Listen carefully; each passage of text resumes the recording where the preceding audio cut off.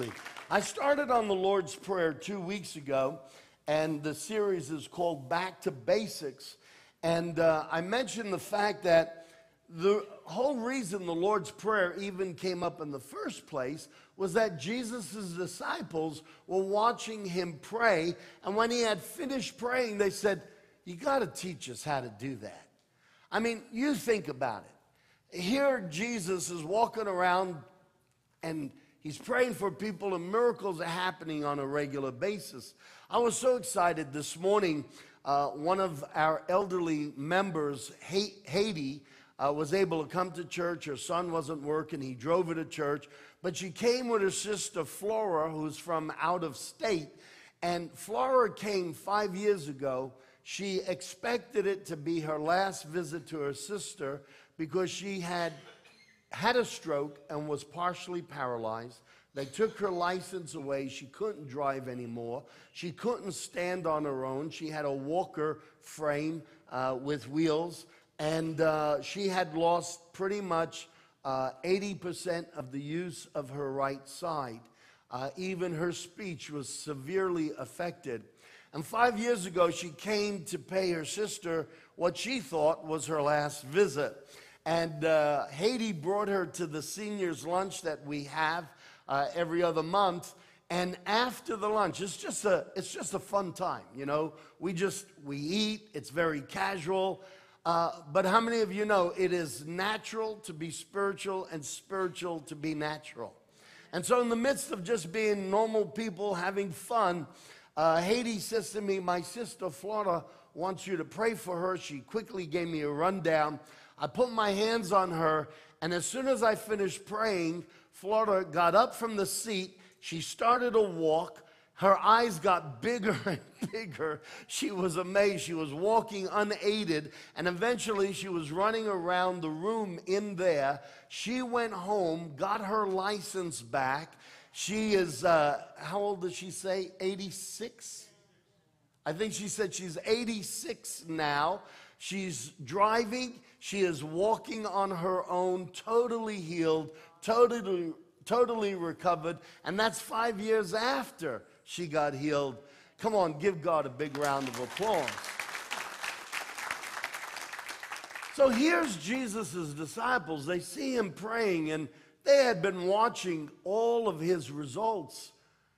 People were constantly being healed, lives being radically changed. And they said, "Jesus, teach us how to pray." Now, these guys knew how to pray. I've said it before. In that Hebrew culture, as part of the religion, every young boy by the age of 12 had to have memorized word for word the first 5 books of the Bible.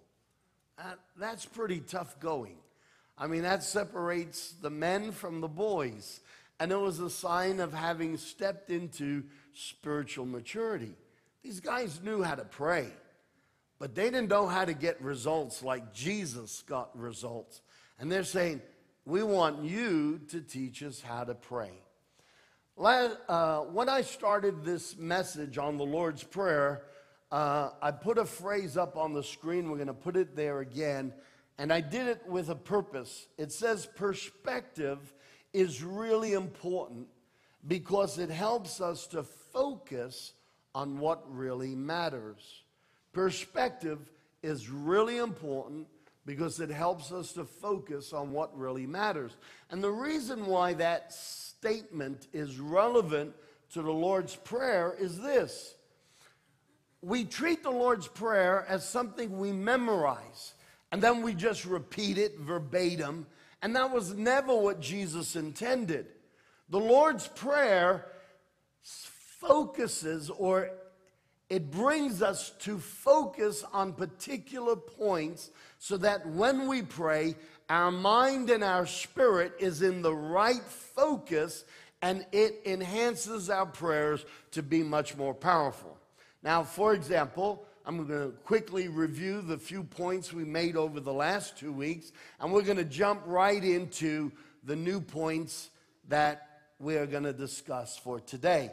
So, point number 1, we found that we start with our focus on God because it keeps the mountain in its right perspective.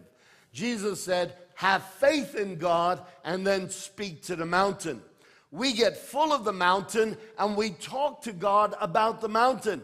No, Jesus said, get in connection with God, have faith in God, fill yourself up with God, and then talk to the mountain. The beauty of this is that the mountain gets put in its right perspective. And we will start to see the mountain the way God sees the mountain. It's nothing but a pebble. Hello? Look, what's a mountain to you and me? Mount Everest is just a pebble. God put it there. To God, Mount Everest is just a pebble. And so we have to remember that whenever we're looking at a mountain in life, the greatest crisis maybe we've ever faced before, you take that thing and you put your focus on God and you get into God. And when you get into God and you fill yourself up with who God is, you can turn around and you'll look at the mountain through God's perspective. That's the first key to praying powerfully. The second point was start your focus on the fact that God is your daddy. Okay? So start with your focus on the fact God is your father. It keeps your relationship with God in the right perspective. He's not your judge. He didn't come to have a relationship with you as a judge. He came to have a relationship with you as a daddy who really loves you and cares about you. Now, if you'll remember, when Jesus said, our Father, the word our in the Greek language is the word ego, and according to my Greek dictionary, it's only ever used in an emphatic sense. So in other words, when you write, do you put an exclamation mark at the end of every sentence? No. You only put an exclamation mark when there's something to exclaim, something to get excited about. And so here's Jesus, God in the flesh, talking to his disciples, and he says, when you pray, don't just focus on God, focus on the fact that he is your daddy. I want to be personal with you as a father relationship. That's what Jesus is saying to his disciples. And when we start from that perspective, we focus first on God, and then we focus on the fact that he's not just the God of the universe, he's my daddy. Everybody say, he's my daddy. He doesn't just want to be the creator of the universe who hangs planets in space like little marbles. He wants to be your dad. And he wants you to have the awareness he is your dad, and he's personal to you. Point number 3, start with hallowed be your name. And we read last week and found out that the word hallowed means to hold in great respect. So you start with hallowed be your name, regarding God with great respect. It keeps God in his right perspective. He's God. Honor him and revere him. Point number 4, start your focus on the fact that the kingdom of God has come. So many times we read the Lord's Prayer, thy kingdom come, and I pointed out, it sounds like we're hoping, we're begging, God, we need you. I can't wait till your kingdom comes. And the word erchomahi, come, is in the present tense and the imperfect tense, and it always means your kingdom has come, and therefore we are still benefiting from the effects of the fact that your kingdom is here and now. Isn't it a good thing to be able to pray and start your prayer life with the acknowledgement all of the kingdom of God is in you, all of the kingdom of God is around you. It may not be around everybody else, but when you made Jesus Christ your Lord and Savior, it came with the entire kingdom of God, and all the power of that kingdom is with it. Somebody say, thank you, Jesus. It's a good thing. It's a phenomenal thing. And so we make the declaration, your kingdom has come, and your kingdom is flowing in my life. We focus on the fact the kingdom of God has come and the power of the kingdom of God is being unleashed all around us.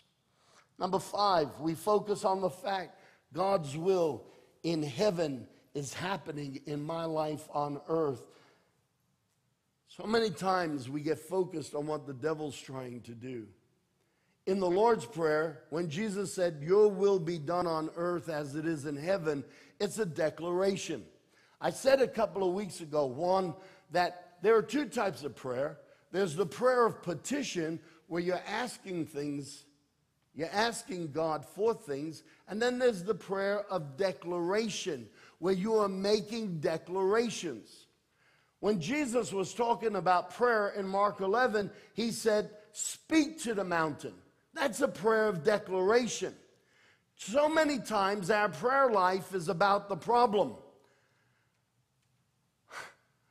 We have conversations about the problem. No, our prayer life is meant to consist of having conversations with God, about God, and then after we've had a parlay with Him and we've been mano a mano, face to face, we've been in His presence, we turn around and, like Jesus said, we speak to the mountain and we tell the mountain to go. That mountain could be whatever crisis or circumstance that you are facing in your life. And so when Jesus said, make the declaration, your will is being done in my life as it is in heaven, because the kingdom of God is here, the kingdom of God is now. If God's kingdom is here and it's in you, can anything but the will of God happen in your life? No.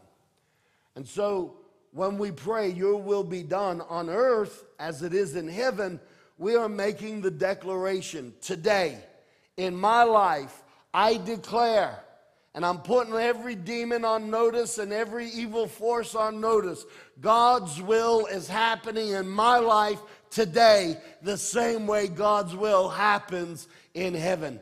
Come on, church, can I get an agreement? Absolutely. What a great way to focus when you start to pray. Focusing on these power points, powerful points, absolutely. And then number 6, when Jesus said, give us this day our daily bread. Point 6, focus on the fact that God's promises are your daily bread. Every promise in God's word is meant to be your breakfast. Every promise in God's word is meant to be your lunch. It's meant to be your dinner. What am I saying? The same way God appeared in the wilderness every day for the Hebrew people, and He brought them manna, a supernatural substance. The Bible says it's bread that angels eat. And He would bring them manna every day. And He said, don't only get enough for what you could eat today. Don't get enough for tomorrow. Because if you do, it'll rot overnight. Because what I'm trying to do is establish with you the fact that I'm going to show up in your life every day. And I want you to trust me enough that you will only gather enough manna for the day, because you believe I'm going to show up tomorrow, because I am Jehovah Shammah. I am the Lord your God who is present. That's one of His names. Another name for God is Jehovah Jireh. I am the Lord who will provide for you. And so God was taking the Hebrew people through an experience with Him. They were in the desert of unbelief. They had not entered the promised land because of unbelief. And God is saying, we're going to fix this problem. Every day, morning by morning, you are going to see my supernatural interventions in your life. How many of you want to see God's hand happening in your life every day? This is part of the promise. And too many times religion preaches the Bible and with the exclusion that miracles aren't for today. I want to tell you, miracles are for every day. They're not just for today, they're for every day. And so when we declare, give us this day our daily bread, we are actually declaring in the Lord's Prayer, God, because your kingdom is here, your kingdom is now, and the power of your kingdom is around me, I declare that the devil's will is not happening in my life today. The devil's plans for my demise are not happening today. The devil's plan to take me down is not happening today. Today, your will is happening in my life, just like your will is happening in heaven. Therefore, today, I declare I will have God's daily intervention in my life, and I will eat the daily bread of his promises to me. Come on, give God a round of applause. We're going to jump into today's message. It changes direction just slightly. In Matthew chapter 6, verse 12, Jesus says the next part of the Lord's Prayer is this, and forgive us our debts as we also have forgiven our debtors. Now that's how Matthew writes it. Luke writes, forgive us our sins, for we also forgive everyone who sins against us. It's interesting, Matthew was a debt collector for the Roman Empire. And so he wrote from his perspective. Every day he kept a journal of the citizens of that region and who had paid their taxes to Caesar and who didn't. And some people had a column of great indebtedness. They owed several months' worth of debt. And then Caesar's boys would come, and they were the collection agency, and they were pretty rough and gruff about it. And Matthew was the guy who kept the tallies. And so from his world, from his life experiences, he says, God, forgive us our debts the way we forgive our debtors. We owe it to you, and we owe it to life to be forgiving and to erase and expunge other people's mistakes towards us. And the way we do that, we expect you to do it for us. Forgive us our sins, for we also forgive everyone who sins against us. Now, I want to pause. The very first verse before this is, give us this day our daily bread. It seems a little bit odd that Jesus goes from talking about day-to-day interaction, day-to-day God's hand stepping into your life and giving you supernatural provision. And the next thing he says is, now forgive us of our sins the way we forgive people their sins. And while it seems like a disconnect, these 2 points are actually connected in a very, very real and relevant way.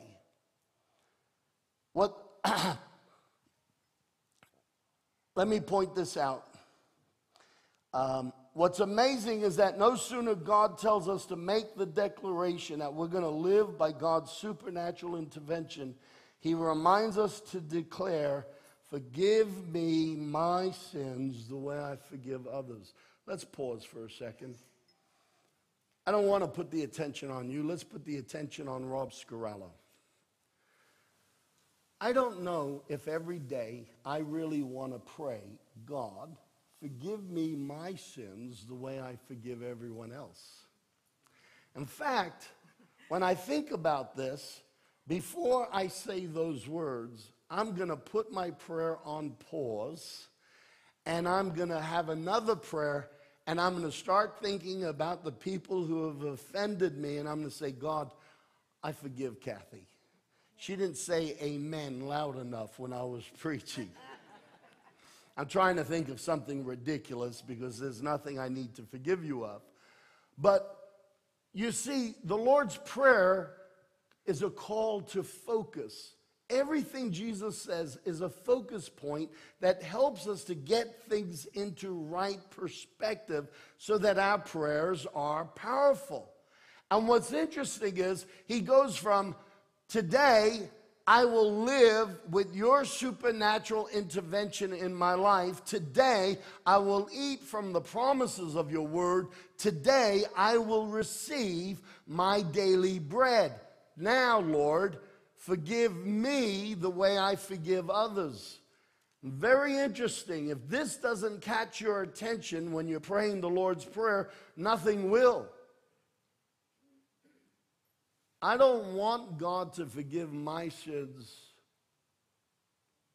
the way I forgive other people's sins sometimes. Because sometimes I'm slow to forgive other people of their sins. Now, just very quietly and very discreetly, move your elbow below the top of the chair here and nudge the person next to you and say, I think he's talking to you.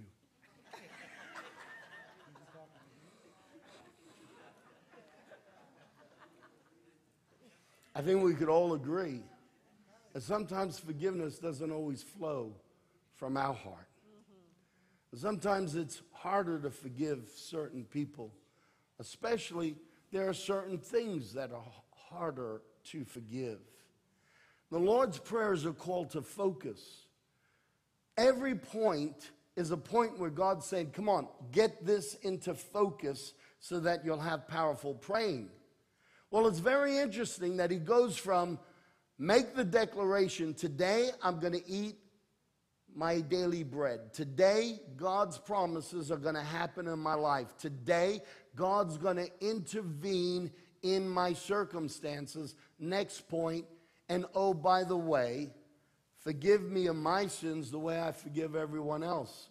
You see, what's really interesting is that the two are very, very connected. If you want to walk in the power of God, you have to walk according to the principles of God. And so one moment he's talking about God's supernatural intervention in our lives, and the next moment he's saying, by the way, when you're praying that and declaring God will supernaturally intervene in your life, I want you to remember this next line, because it'll help you get everything into alignment. And by the way, God, forgive me the way I forgive everyone else. I don't know about you, but when I read that and when I pray that, it helps me to be a lot more forgiving of everyone else. Amen. If God, you're absolved.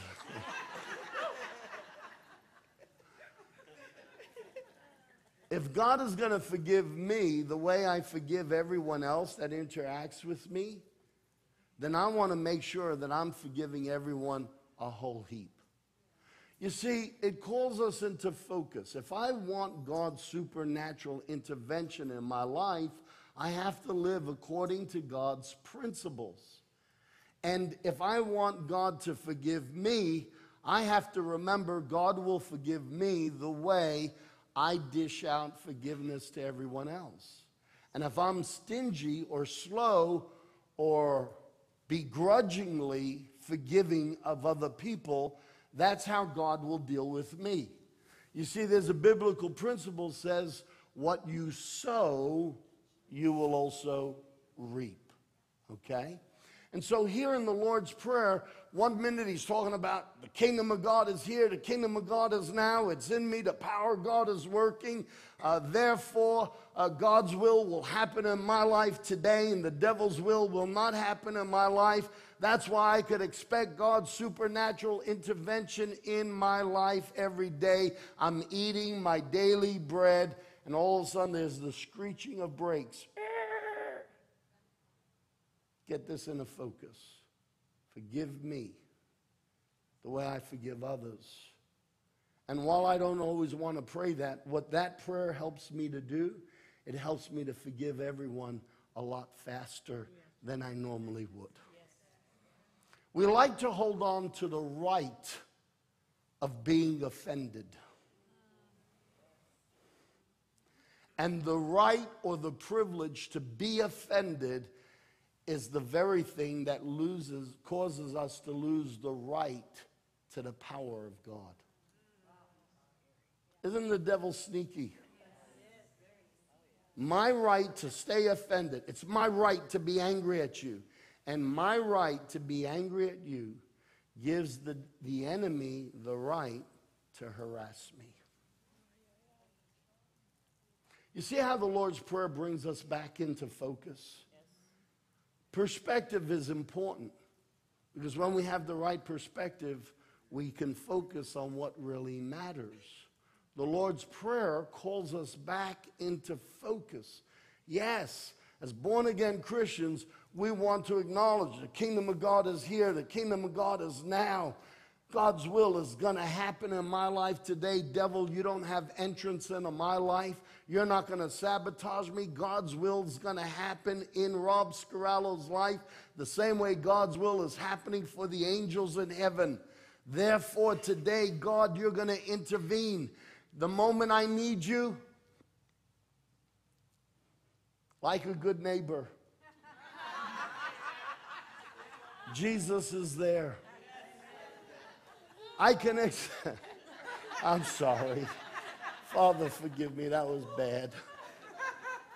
I can expect God's interventions in my life. And then he very subtly says, okay, and now the next part of the prayer to help you stay in focus. God's going to forgive you the way you forgive everyone else. Can I ask you a question? Let's take a quick survey. How many of you feel right now like forgiving everybody? You know, that statement, forgive me my sins the way I forgive others, is a call to reality. It's a reality check. And not only that, it's a call to action. I need to do something. Because if God is going to forgive me the way I forgive everyone else, I want to be the most forgiving person in the world. I want to be gracious. I want to be kind. You know, judgmental people harbor offense. If you tend to be judgmental, listen to me, and please don't get offended.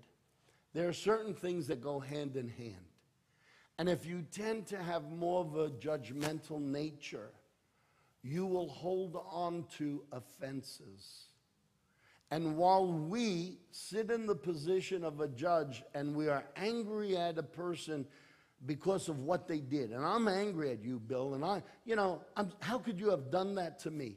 And as I sit arrogantly in that place of judgment and hold on to my right to be offended by you, I lose my rights as a citizen of the kingdom of heaven. I open the door to demons to have their will in my life. So interesting how Jesus goes from, your kingdom has come, your will be done in my life as it is in heaven. Therefore, I will walk with God's supernatural interventions in my life. And by the way, God, forgive me the way I'm forgiving everyone else. Quickly pulls us back in a gear. Quickly pulls us back to the place where, you know what? I need to write somebody a letter and apologize or forgive them. You see, the Lord's Prayer really does help us to focus on the things that we need to focus on. I want to point out something else. I said to you when I first started this series, the Lord's Prayer is mentioned in Matthew chapter 6 and in Luke chapter 11. Those are the only two Gospels that actually record the Lord's Prayer. But when I started this series on the Lord's Prayer, I threw in Mark 11. And I said the reason why I'm throwing in Mark 11 is because Mark 11 is probably, other than the Lord's Prayer, one of the most powerful teachings that Jesus gave on the subject of prayer. How many of you remember me saying that? A few? Gee, I thought I was doing better than that. How many of you remember me saying something to that effect? And I talked about the mountain, right? Okay. And the reason why I paired Mark 11 with Matthew 6 and Luke 6 is because in Mark 11, when Jesus is explaining why he could talk to a fig tree and tell it to dry up from the roots, and the next day it was dried up. And he's explaining, guys, that's not a mystery. Have faith in God, start with God, and then turn to the mountain, and you'll have the mountain in the right perspective. Talk to the mountain and tell it to go, and if you don't doubt it in your heart, it will happen. I paired these passages of Scripture because the Lord's Prayer starts with our Daddy, and Mark 11, the key to powerful praying is start with your focus on God. And so I showed you, point 1, focus on God. Point 2, focus on the fact that God is your daddy. But that's not the only reason why I paired Mark 11 with the Lord's Prayer. I want to show you something else that Jesus says in Mark 11. And what's fascinating to me, Gina, is that here are the 2 occasions where Jesus teaches on how to have a powerful prayer life. Both sermons are totally different. The sermon on the Lord's Prayer was one set of circumstances. His disciples saw him praying. They said, show us how to pray. This other sermon, they had just seen Jesus curse a fig tree the day before, and it happened. And Jesus voluntarily, at their amazement, teaches them how to pray effectively. And in both of these situations, when Jesus is teaching about powerful prayer, he also talks about the need to forgive other people who have offended you and hurt you in your life. Let's go to Mark 11. I'm going to read it to you. Mark 11, verse 22 to 25. Jesus says, have faith in God. Jesus answered, truly I tell you, if anyone says to this mountain, throw yourself into the sea, and doesn't doubt in their heart, but believes that what they say will happen, it will be done for them. A very important key to prayer. It is useless to pray and then walk away hoping that God heard you. Jesus said, when you pray, believe that you have received it and it will be yours. In other words, the declaration, I am healed, happens before I physically get the healing. The declaration that I'm going to break through and I'm going to overcome this scenario, that declaration happens before the reality transpires.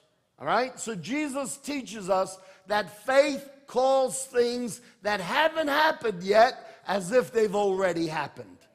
Okay, now follow me. He goes on and says, therefore I tell you, whatever you ask for in prayer, believe that you have received it and it will be yours. Next verse. And when you stand praying, if you hold anything against anyone, forgive them, so that your Father in heaven may forgive you your sins.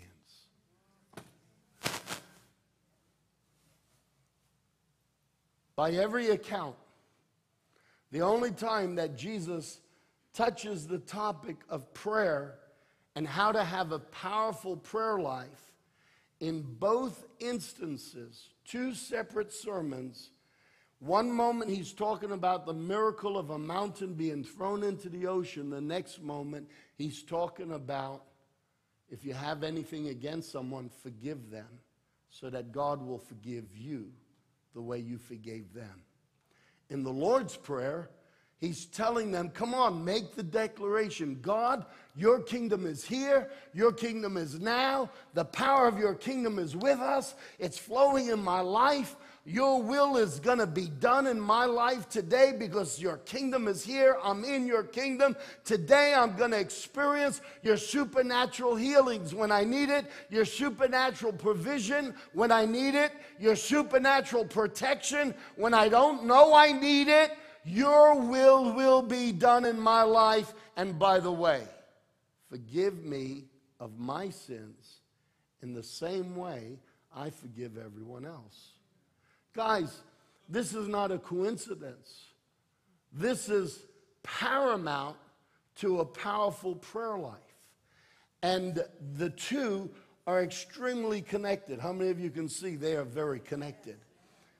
Now we're going to put a little saying that I wrote up on the screen.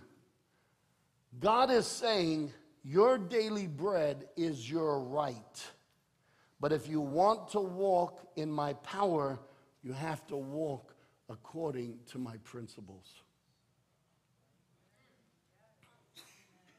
See how the Lord's Prayer pulls us back into focus? Focus on the fact the kingdom of God's here. Don't pray, oh God, let it come. It's here. It's now. When you're praying, make that declaration. God, I thank you. I live in your kingdom here. I might live in the United States and the economy might be tanking, but I thank you, God, I live in your kingdom here in the United States. And irrespective of what happens in the world around me, the world that is in me is going to keep me afloat and keep me victorious.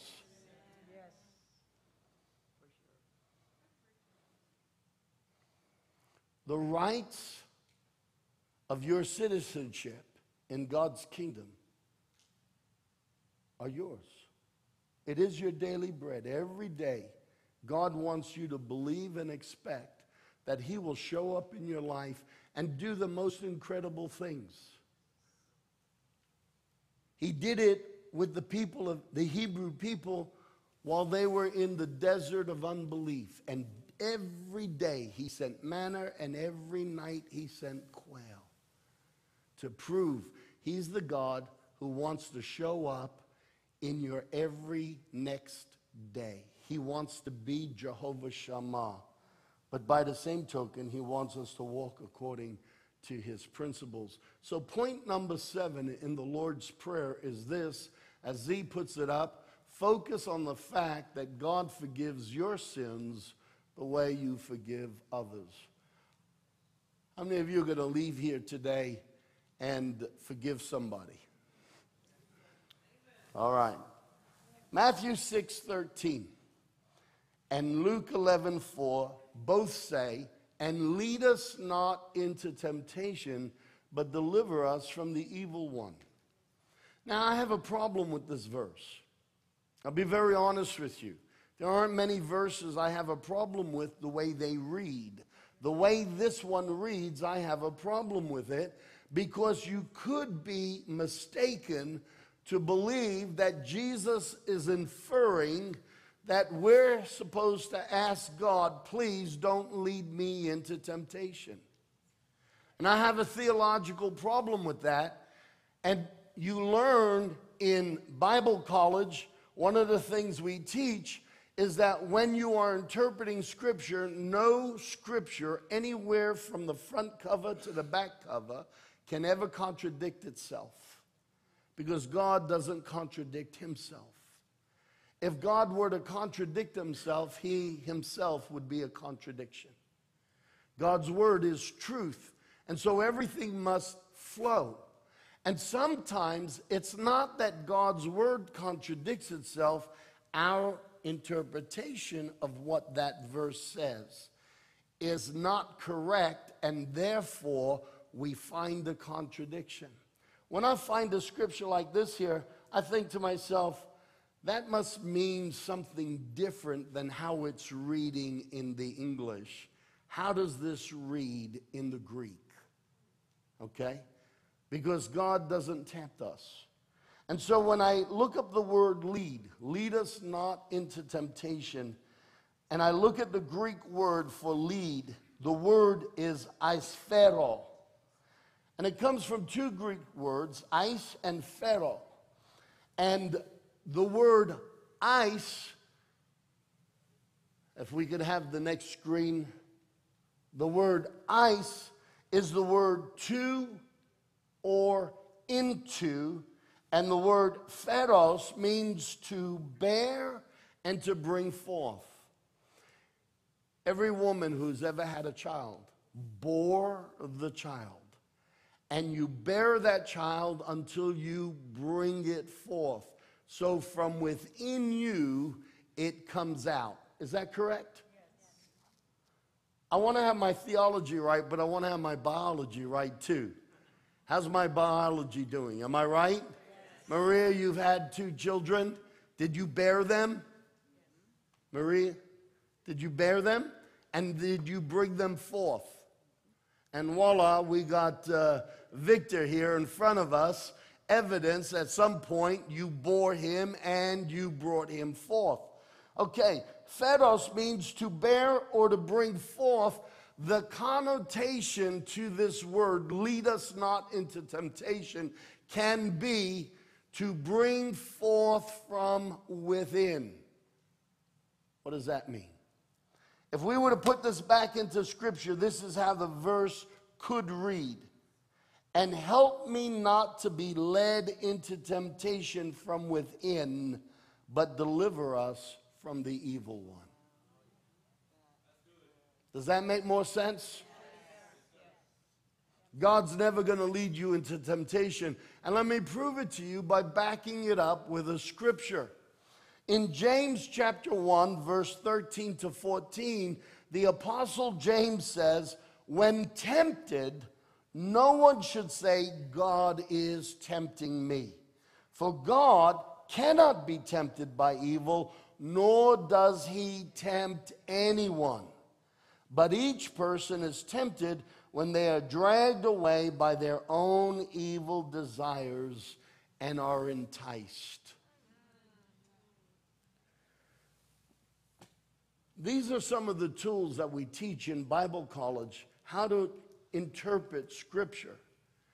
We can look at this written in Old English, lead us not into temptation, but when we go back to the Greek, we find it can have another connotation, which means, and God, help me not to be led into temptation by the things that are already inside of me, and deliver me from the evil one.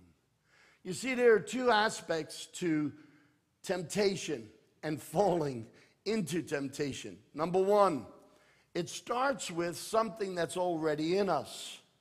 A thought, a resentment, an unforgiveness.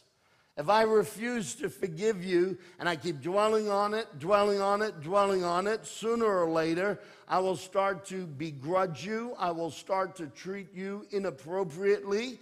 I might even use a few choice words that wouldn't be the Lord's choice words. Why? I don't know. You see, it's sin. And so sin starts inside of us with something that we don't forgive. Sin starts inside of us with thoughts that we start to desire. God said to Cain had a problem with his brother Abel. And Abel had a pure heart. And so everything Abel did, he did it with all of his heart, and he did it unto God. Cain was always cutting corners. And so what happened is when Cain would worship God, he would bring some of the fruit of the ground.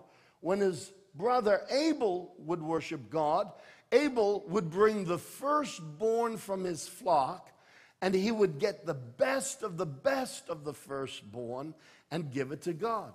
Major attitude difference. So Abel would notice that Cain kept getting blessed. If you're going to live in your relationship with God and always give him your leftovers, don't be surprised when you are passed over. Hello? This is where we have to hallow God, revere him, honor him, respect him. He's not just my neighbor. He's the creator of this universe. And I need to do things right by him. And so Abel would bring God the best of the best. Cain would cut corners and give God the leftovers. And then Cain starts to notice he's got a bad attitude towards God. And then he starts to notice God's blessing his brother but not blessing him. And resentment starts building up in his heart towards his brother, where the focus and the attention needs to be on Cain. He needs to be focusing on himself.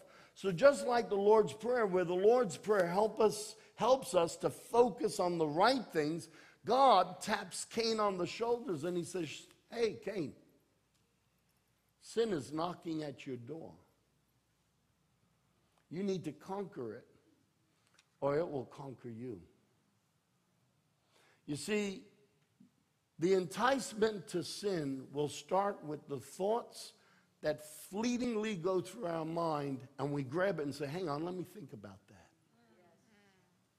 And then we entertain it. And when we entertain it, it ceases to be just a thought. It now goes from the mind of your intellect and connects with the mind of your emotions. And now both your thoughts and your emotions become united. And when they join together like that, they give birth to desire. Hello? Yeah.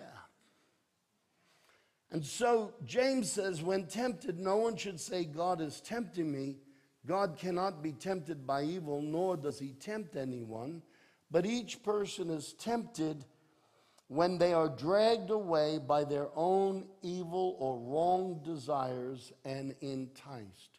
What you don't deal with in your mind, you will have to deal with in your mind and your emotions. And when your mind and your emotions become connected, they are much more powerful than just a thought in your mind. That's why we have to be quick to deal with the thought in the mind. The moment we start entertaining it, we'll get emotional about it.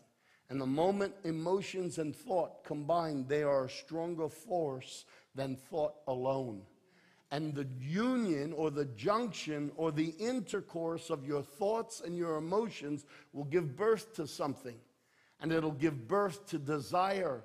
And when desire is there, the union of thought and emotion, it is even more powerful. Now here's the problem. We are tempted by things we did not deal with inside of us, but you also have an enemy. And while there is a hot ember inside of you of the wrong type, a wrong kind of desire that you're burning with, whether it's resentment, prejudice, anger, unforgiveness, whatever it might be, on top of that, there is an enemy who comes and he will set up circumstances and fan to flame the ember or the coals of wrong desires. So Jesus teaches us in the Lord's Prayer to pray, Father, deliver me or help me not to be led into temptation by the things that are inside me, and deliver me from the evil one as well. How complete is that? I mean, he just ties it all together perfectly. It's the sin that starts inside of us that we didn't deal with, and it's the enemy who's only too willing to fan to flame and to bring the circumstances together to aid and abet our wrong desires.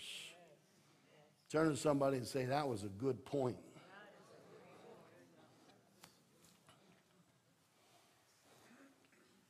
Okay.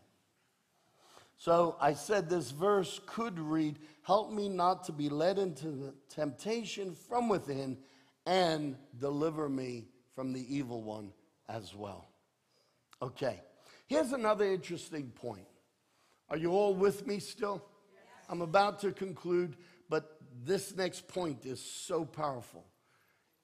You already heard it this morning in the first service. This next point is so powerful. In fact, it is so powerful that if you actually make this a principle in your life and act on it, it'll be transformative. So a few moments ago, I connected your daily bread, God's supernatural interventions in your life, together with forgiveness. And I pointed out that in 2 times that Jesus teaches about prayer, 2 separate sermons, but both times when he gets to the supernatural action of God in your life, he immediately follows it up with, and if you have anything against them, forgive them, so that your Father in heaven can forgive you. And I made the point that if you want to walk in God's power, you have to walk according to God's principles. Right? So I made a connection between your daily bread, God's supernatural intervention in your life, and forgiveness. Now I'm going to make a connection between forgiveness and temptation. I don't know about you. I don't need more temptation than I face as it is. And there is a connection between forgiveness and temptation. And I want to show it to you. I want to point it out to you from Scripture. Okay? Are you ready? Okay, that's only 3 people. That means I got to start from the top. How many of you want me to start again from the top? How many of you are ready? Okay. It works every time.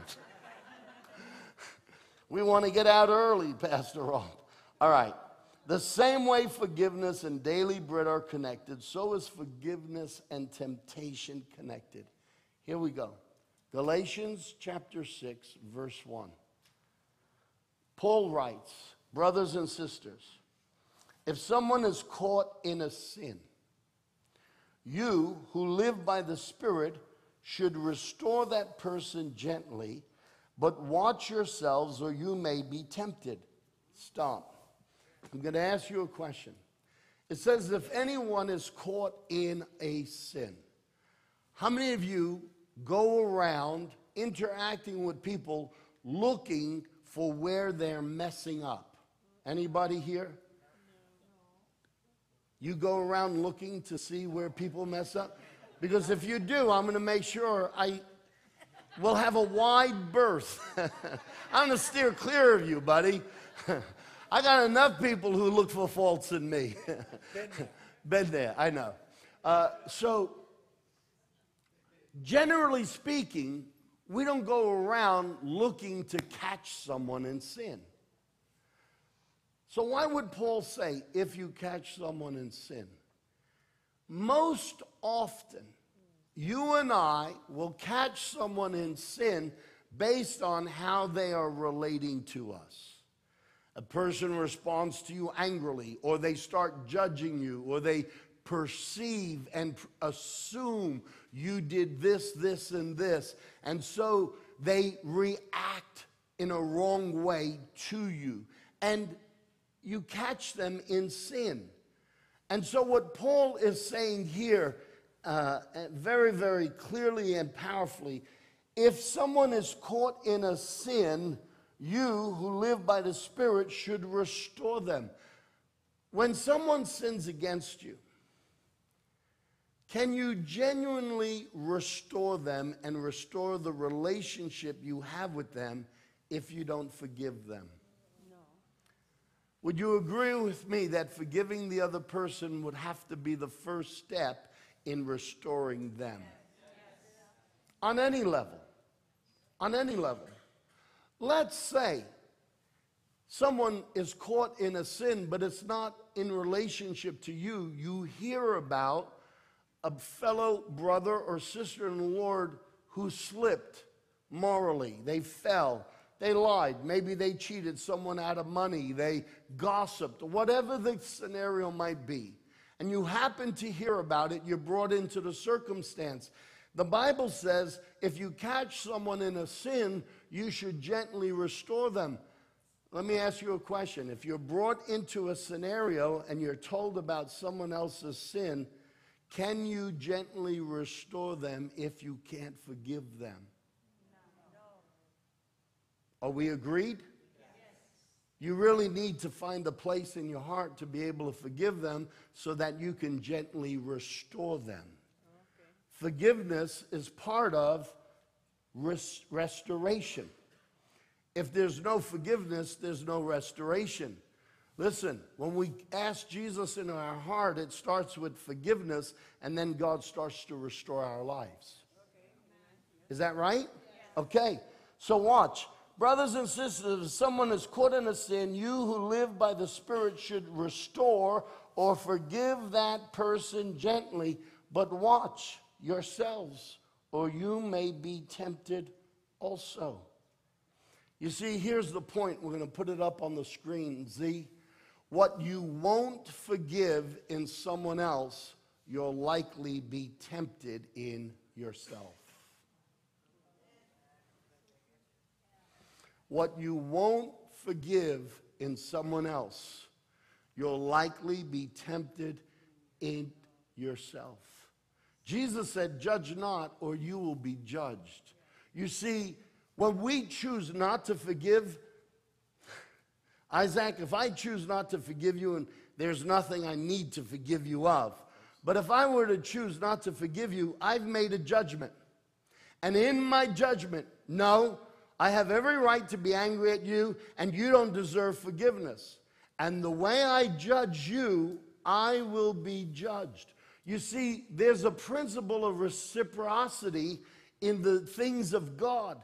And that is that how you deal things out is how you will be dealt. And what you won't forgive in someone else, you give the enemy the legal right to set up the circumstances so that you're in the same circumstance, and he's going to pull the same strings on you that he pulled on the person who fell that you won't forgive. Wow. Turn to the person next to you and say, he's not talking about me. He's not talking about me.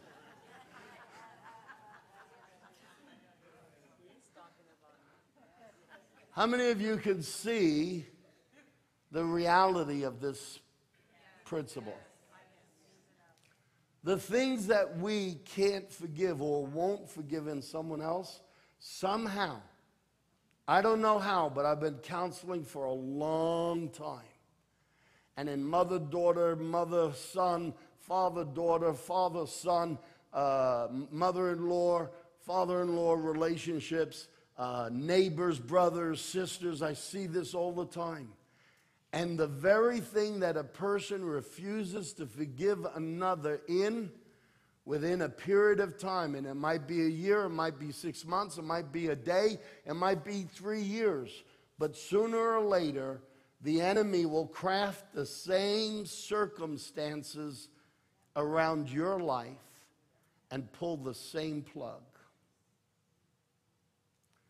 What this principle teaches me to do, it teaches me, number one, the way I forgive others is the way God's going to forgive me, so I'm going to be a lot kinder, a lot more gracious, a lot less judgmental, and I am going to be very forgiving. Number two, when I catch someone in a sin or I'm brought to the knowledge of someone's mistakes, instead of being judgmental, I'm going to be gracious. I'm not going to ask myself, how could they have done that? Shame on them. They know better. That's the position of a judge. I am not the judge. God is the judge. Yes. Now, you heard it from me. I want to hear it from you.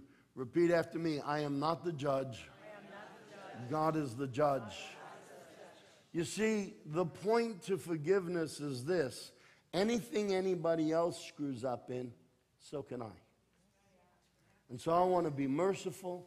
I want to be graceful. I want to be generous in kindness and understanding. Just off the cuff, let me ask you, if the whole world operated just on this one principle, do you think it would be a different world? Yes. The words of Jesus are transformative. It's as tight as I can make it. Okay. The words of Jesus are transformative. And just this one principle by itself would change the whole environment and the face of the world that we know. The world God wants to change is the world of you. And so the Lord's Prayer calls us back to focus. And it's very important to understand that forgiveness is integral to living a powerful life with God. Can I get an agreement? Amen. All right. So point 8 is focus on the fact. Just lost it.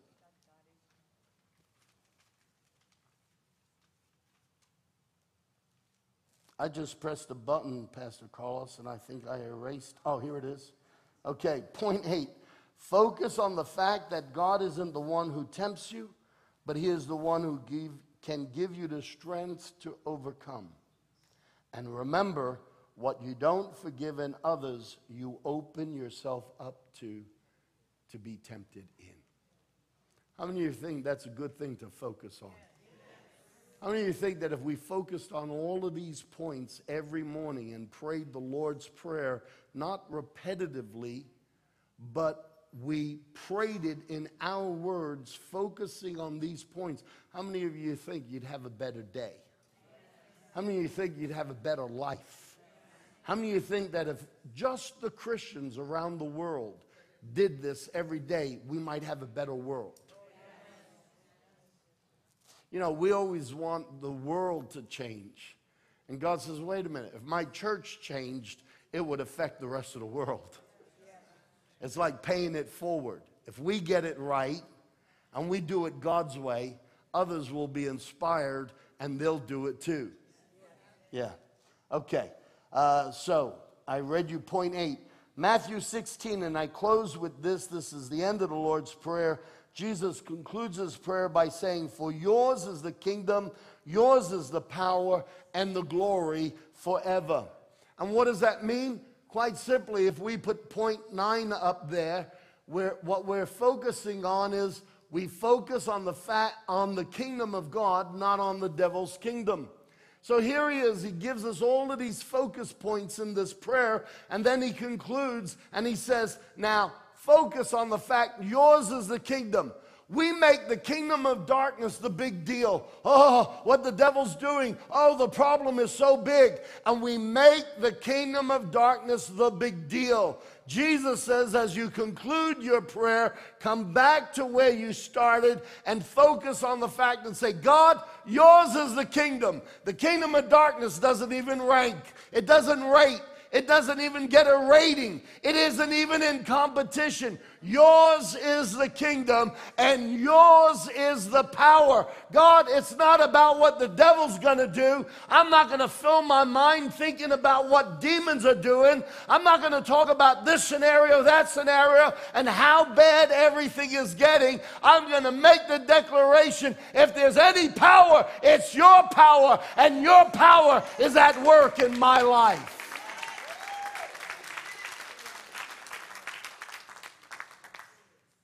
And thirdly, in that last point, he says, and yours is the glory forever and ever.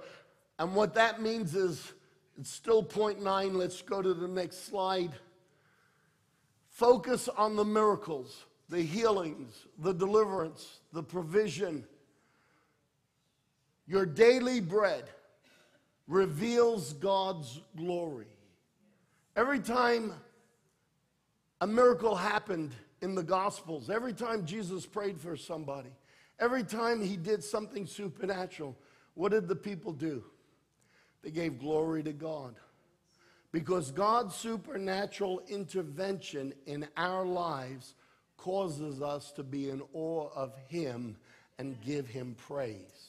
And so in the conclusion of this prayer, Jesus is saying, Focus on the kingdom of God, not the kingdom of darkness. Focus on the power of God, not the power of the enemy. Focus on the miracles, the healings, and the deliverance and the provisions, God's interventions in your life, because those are the things that reveal God's glory, and know that it's never, ever gonna stop. Yours is the glory forever and ever and ever. Every time the glory of God shows up, it's showing up in a miracle. It's showing up in a life transformed. It's showing up in a healing, in a deliverance. It's showing up in an answered prayer. And Jesus says, yours is the glory. In other words, your miracles are going to keep happening in my life forever and ever and ever. And that's the way it is. Amen means that's the way it is. It's coming into agreement with God the Father. Praise God.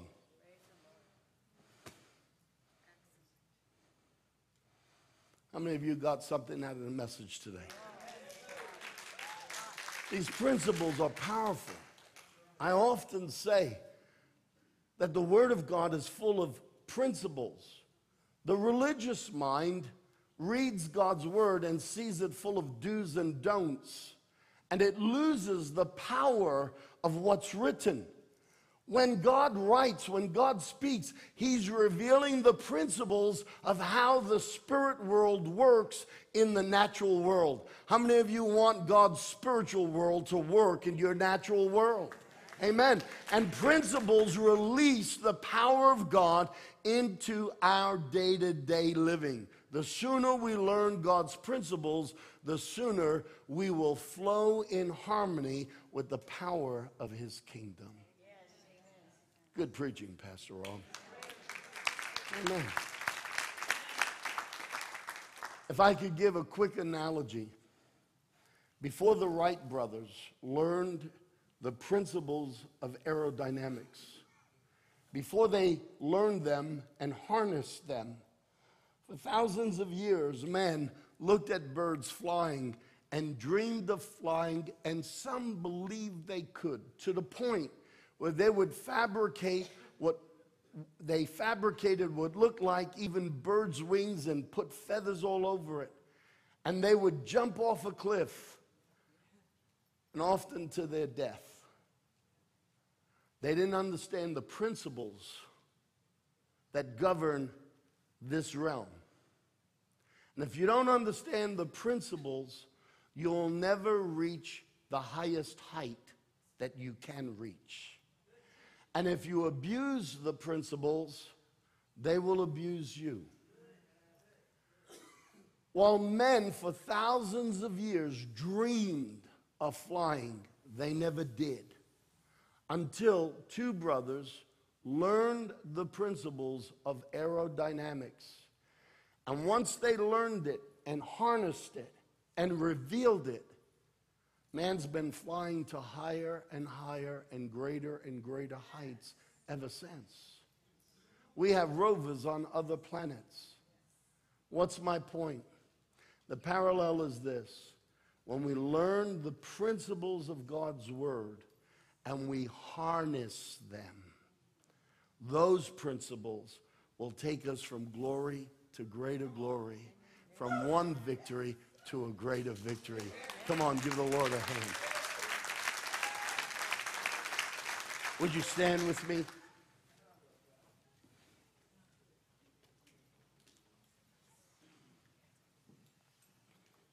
I hope you never ever just recite the Lord's Prayer as something to be memorized. I hope that you will always remember that the Lord's Prayer is a call to focus. Jesus was bringing up pertinent points so that we would focus from God's perspective so that we could pray powerful prayers. God wants you to live like a son of God. He wants you to walk in victory. He wants you to overcome the negative frailties of your mind and the negative frailties of your emotions. And He wants to dress you in the King's garments. He wants you to live on earth different than everyone else, having victory, having hope, expecting the favor of God on your life. Jesus didn't come into the world to forgive us of our sins and then leave us living like beggars. Jesus came into the world to forgive us of our sins so that we could be born again, and this time born again as sons of God. Amen. The Lord's Prayer is a focus and a call to help us pray from a position of power. Amen. It's my prayer that this message will stay with you. Listen, every week I go to the YouTube channel, Grace and Faith YouTube channel, and this is what I know. When I'm preaching, the Holy Spirit will flow through me, and at times I will say things that I did not previously even think about. So every week, I'm the preacher on Sunday, and during the week, I become the congregation. I take the effort. Look, I spend 4, 5, sometimes 8 hours putting a sermon together. And then I spend 2 Sunday services in a row, 2 hours back to back, an hour each, preaching it. And yet, during the week, I will sit down and be the student and listen to the Word of God. Why? I want to harness the principles. Do you know it's possible for me to be the preacher and preach all these principles and then never harness them? Just like you, I don't want to just hear the Word. I want to harness the Word of God. I want to harness the principles of God so I can live like God intended me to live. I encourage you, during the week, I had a lot to say. Find time. Sit down in front of the YouTube channel and listen to it. Let the Word of God really get inside of you, because faith comes by hearing, and hearing the Word of God. It's repetition. Hearing and hearing the Word of God. Today you heard, hear it again. In the middle of the week, sit down, hear it again. Not because I want you to hear me, but because I want you to grab hold of the principles of God. Can I get an agreement here? Yes. Amen. Every eye closed. As we get ready to leave, all of this is possible for one reason and one reason only. God really loves humanity. As broken as we are, as messed up as we are, as much as we still make mistakes, He loves us and He cares about us. He doesn't want to be the judge in our life. He wants to be the loving, caring, understanding dad in our life. And if you never had that kind of dad, He wants to break that cycle and be that kind of dad to you. This morning, there's only one way to step into this, and that's by being born again. You were born once in a natural world to natural parents. Jesus said, you must be born again. You must. You need to be born spiritually so that now you have a spiritual parent, Daddy God. Whether you've been baptized in a Baptist church, a Catholic church, a Presbyterian church, let me tell you right now, water baptism isn't what saves you. Being branded by a particular religion doesn't save you. All that does is gives you a religion. Religion often will do more harm than good.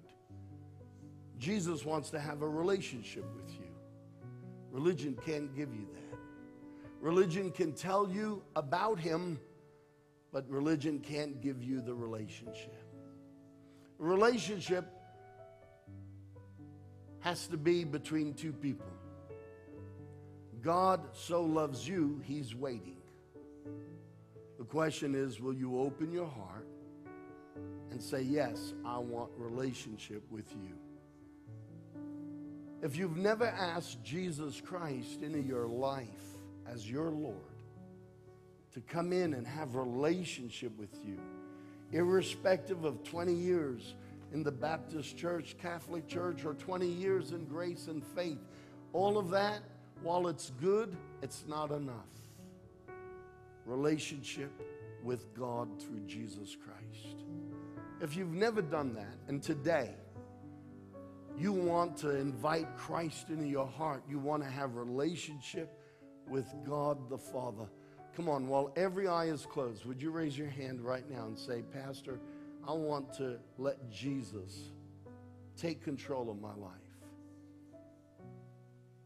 In the first service, I looked around and I thought, yeah, no, everyone here is saved as far as I could see. And then there were 3 people I didn't even notice, and they had raised their hand. I'm going to wait just a couple more moments. Religion doesn't cut it, but relationship will. It's what it's all about. If you've never asked Jesus in your heart, one last time, raise your hand. Okay, now I'm going to pray over you. You sons and daughters of God. Father, you put this word on my heart. You put these thoughts, you broke this down, you've helped me to preach it in a way I've never heard it preached. And I appreciate the fact that you've emphasized that the Lord's Prayer is really a call to right focus, focusing on the right things. I pray for this congregation. I pray for those that are here right now, and I pray for those who aren't here. And I ask that, just like I need help, I ask you to help them. Be with them every day. Help them to step into the focus of this prayer and help them to pray from this perspective. Help me, help all of us. Because God, I know it's your desire that every one of us becomes fully mature in the image of Jesus Christ. And it's your desire for your sons and daughters to walk in the power of your presence and the power that you have given us. We were never meant to be beat up, never meant to be squashed, never meant to be broken, never meant to be stepped on by the elements of this world or the circumstances. So, Dad, I pray your kingdom is here now. And let every one of us understand that reality. And let the power of your kingdom flow in our lives, through our lives, and around our lives. And I declare today that your will is being done in our lives. Our focus is not on what the enemy can do, will do, or is doing. Our focus is on the fact that as it is in heaven, your will is being done in our lives today. And therefore, we declare, today we will eat manna even in the desert. Today we will experience the supernatural intervention of you in our lives. And I thank you, Father, in Jesus' name. And everyone said, amen. Amen. Amen. Praise God. How many of you got something out of that today? Did that minister to you?